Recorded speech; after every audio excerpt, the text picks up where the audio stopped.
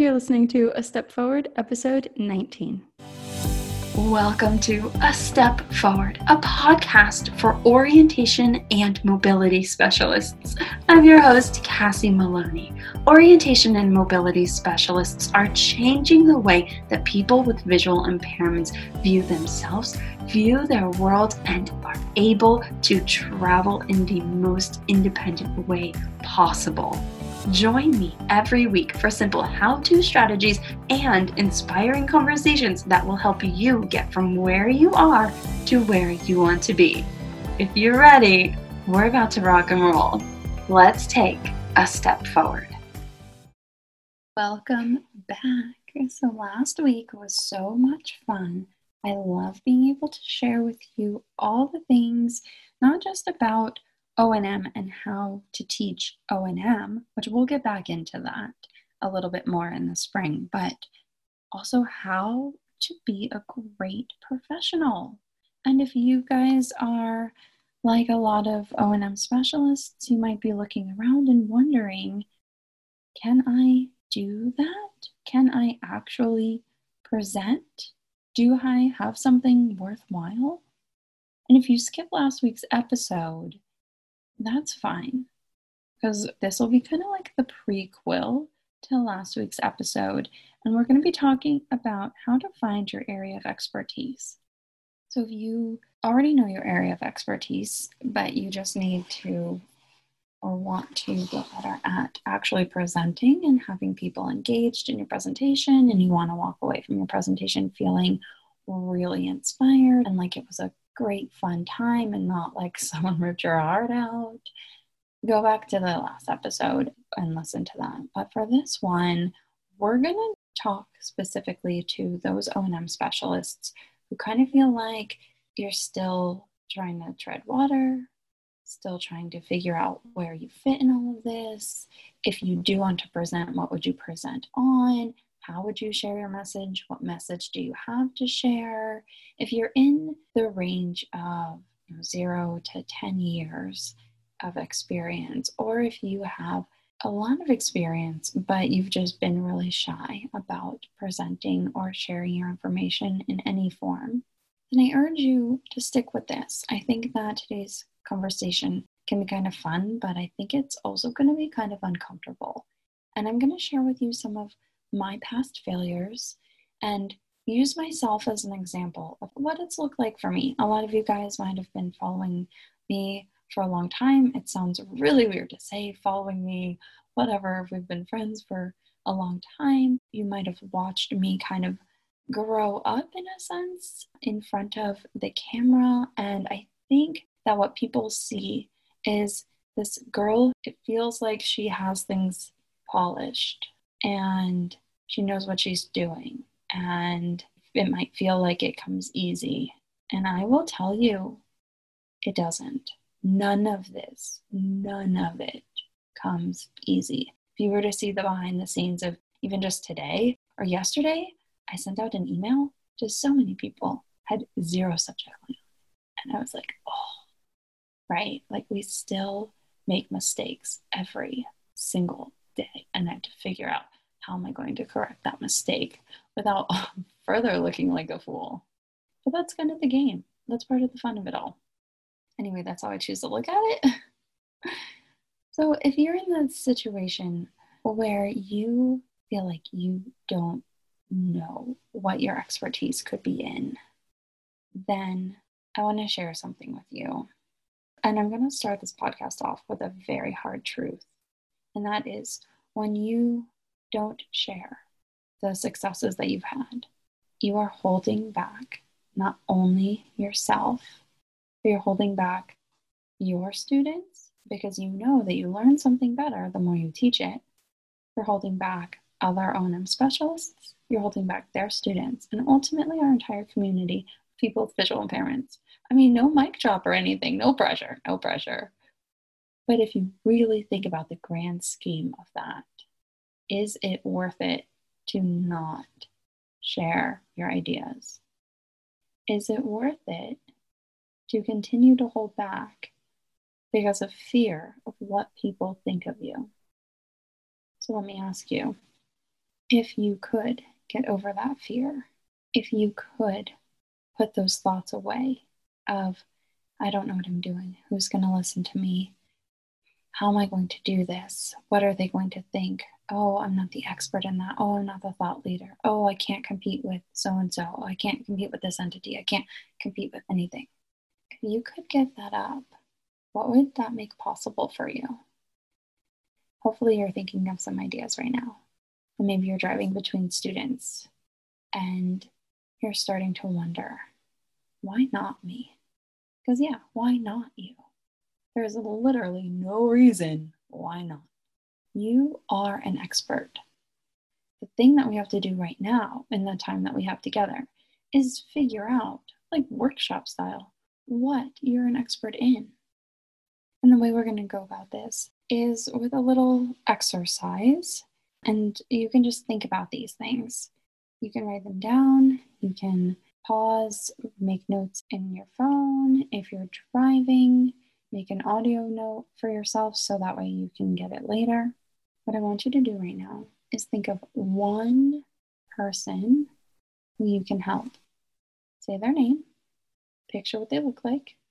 And if right now you can't think of one person that you can help, I bet it's because you're stuck back in that conversation we had like 2 minutes ago where you're stopping yourself. So we're just going to move past that completely for this entire rest of our conversation.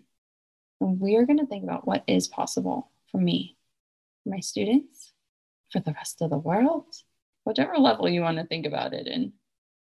That doesn't bring up all of those negative thoughts. So you got your one person, right? Okay.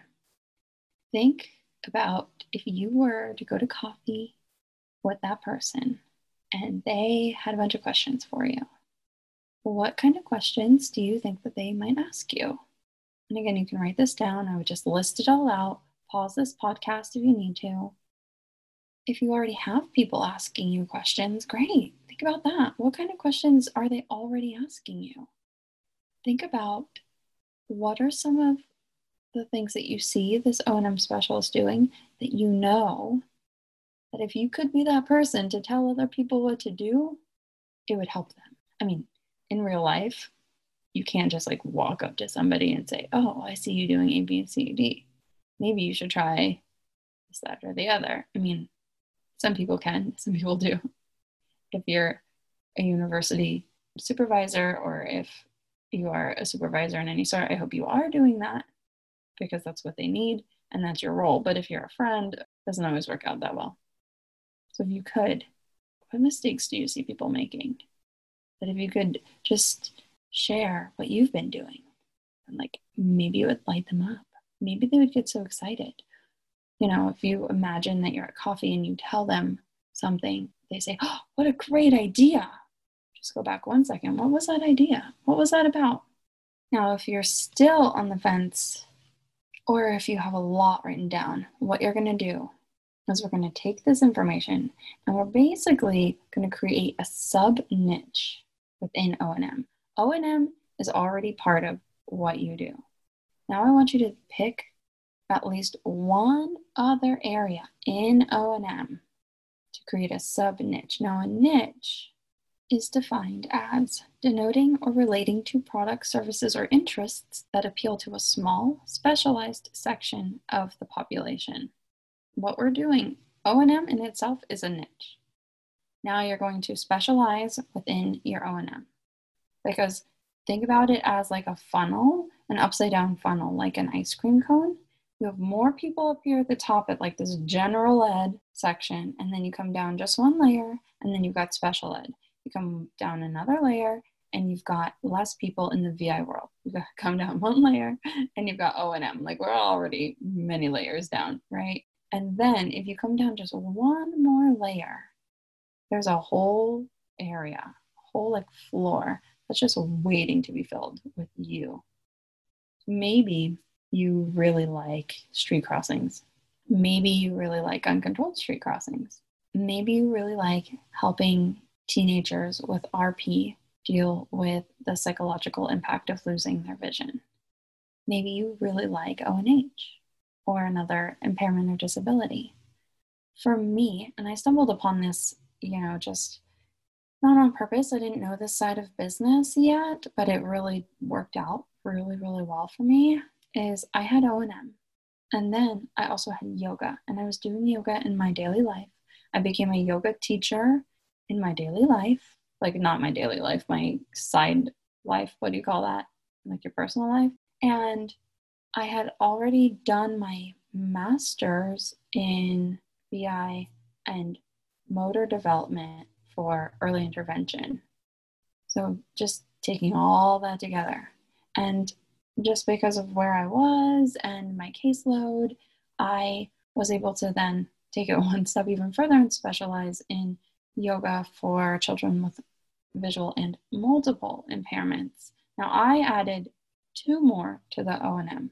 You can add 2 more. You can add a subject, and you can add an age range.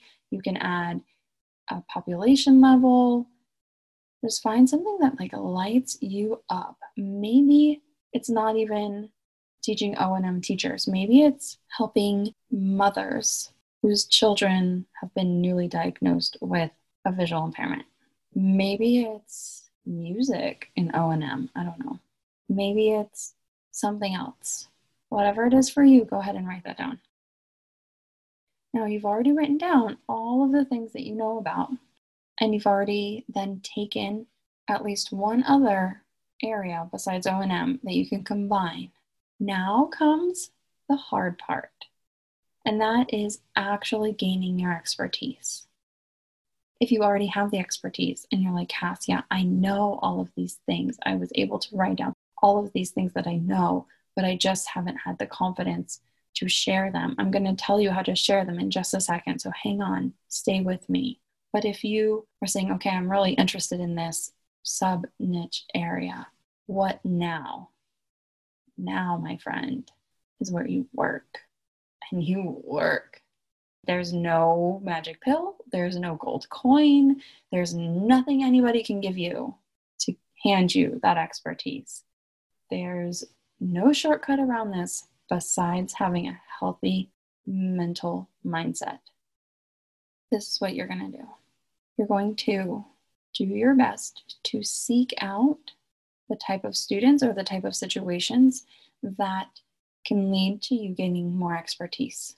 They typically say that you need 10,000 hours of doing something in order to be an expert.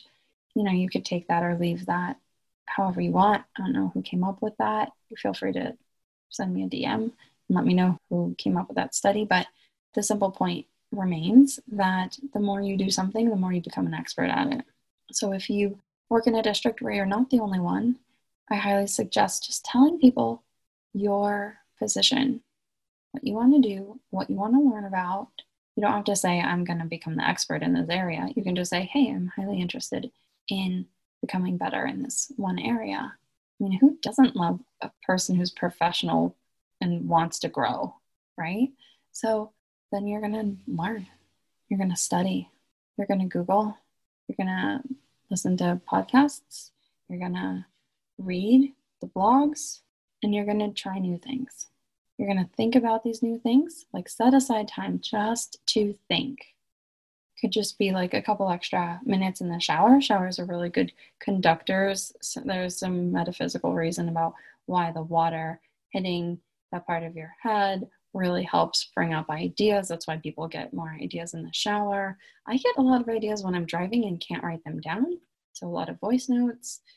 Whatever it is for you, just make sure that you are purposely either setting aside time or creating time in your day just to think about it. That's it. No pressure, but think about it. Because what you want to do is you want to come up with your own thoughts. I know it sounds crazy, but come up with your own thoughts and try them out. And you're going to strategically plan to fail. You're going to strategically still reach for the IEP goals, still do everything that you need to be doing. I'm not saying go wild, but make sure that you allow yourself to implement your new ideas. Strategize.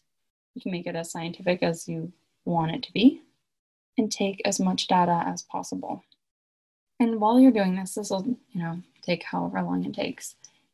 You'll also want to be researching some good scientific information about the subject so you can see what people have done in the past and go off from there. There's not really a need to reinvent the wheel in our profession, although people do all the time simply because we have a lack of resources. But if you can find something on PubMed, Google Scholars, if you still have access to your university journals, or if you can go to a local library or anything like that, and they might have those journals, just look them up. Okay, so once you start to feel like, okay, I'm the expert, the next thing is to write down your ideas. Write them down, journal on them, and see if you can come up with a way that they fit into like a format or formula. So for example, if you go onto Donna Sauerberger's website, she will list out step 1, step 2, step 3, step 4. It's not just jumbled up in her head like willy-nilly. She actually wrote this down. And I'm sure she went back and she read it, she edited it, she taught it, she read it, she edited it, she taught it, until that way of doing things was so perfected that she was then able to teach it to other people. Because once you have it down that much, you can then teach it to other people. And there you go. You're now an expert. Now I know it doesn't just stop right there. I know that a lot of imposter syndrome can come up along the way, because this isn't something that you just do when you are. It's something that you try on.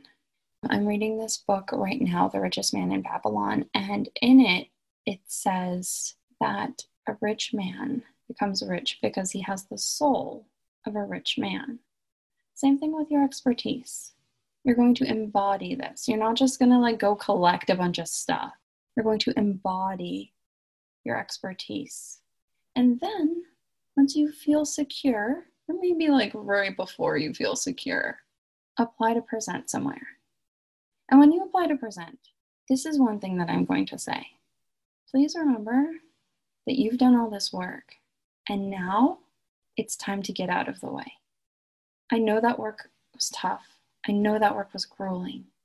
But once you give it to other people, in that moment where you are picking up your work to hand it to someone else, you're picking up that roadmap to hand to someone else, it is no longer about you. You're not the sage on the stage. You are there to guide them, because newsflash, they're adults and they can solve their own problems. I don't care if they're 19 years old and, a sophomore in their university program. They are the people that are going to solve their problems. Just like I don't solve yours. You solve your own problems. I just help you. So please, as you are going through this, remember all you have to do is help one person. And if that's all you do, you have changed somebody's life, because you had the courage to stand up. You had the courage to look for those potholes, to find those potholes, to go back to the drawing board and redo it and look at it and write it again. And there were so many times when I was writing the book that I wrote where I was sitting on the couch and I would just be paralyzed, just in pure fear. What are people going to think of me? How is this going to come off? I'm not the expert. What if they do this wrong? All of this stuff that I was so scared that people were going to say, that they were going to put me up on some pedestal and then try to tear me down, because that's what we do in our society. I don't know as much about the other societies. If you live in Australia or Canada, this may not happen that much where you live, but at least here in America, we do this all the time. We put people up on this great pedestal and then we're like, oh, you don't look good there. I'm going to rip you down.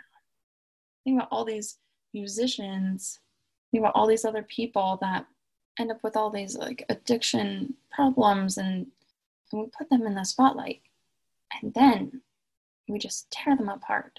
For some reason, my brain was just trying to protect me, and I thought that's what was going to happen. Who am I? Who am I to say anything? It's not about that. It's simply about joining the conversation. And sometimes it's simply about starting the conversation that you think we need to start. And that's okay. That's great. And that is where progress comes from. So just to recap real quick, I hope this was inspirational for you and gives you a little bit of insight into the fact that anybody can do this. Anybody. I was going to say, because you don't have to be a special snowflake, but you are a special snowflake. Everybody is a special snowflake. All you need to do is get out of your own way, talk to one person, help them solve one thing that combines two areas that you love, O&M and something else, or O&M and two other things that you just absolutely love. You can't fake this stuff. Go out there, get your expertise, try it, plan to fail, try it again, keep going, and then put it out there right before you're actually ready. Because if you wait until you're ready, like fully ready, unless you're one of these people that's super confident, that might be too long. You don't need to be the expert in the room, but I do urge you to join or start the conversation. So I hope you enjoyed that, and I hope that you can take that and use it as you take a step forward. Come over to the Instagrams. Come hang out with me at Cassie Maloney. I hope to see you there.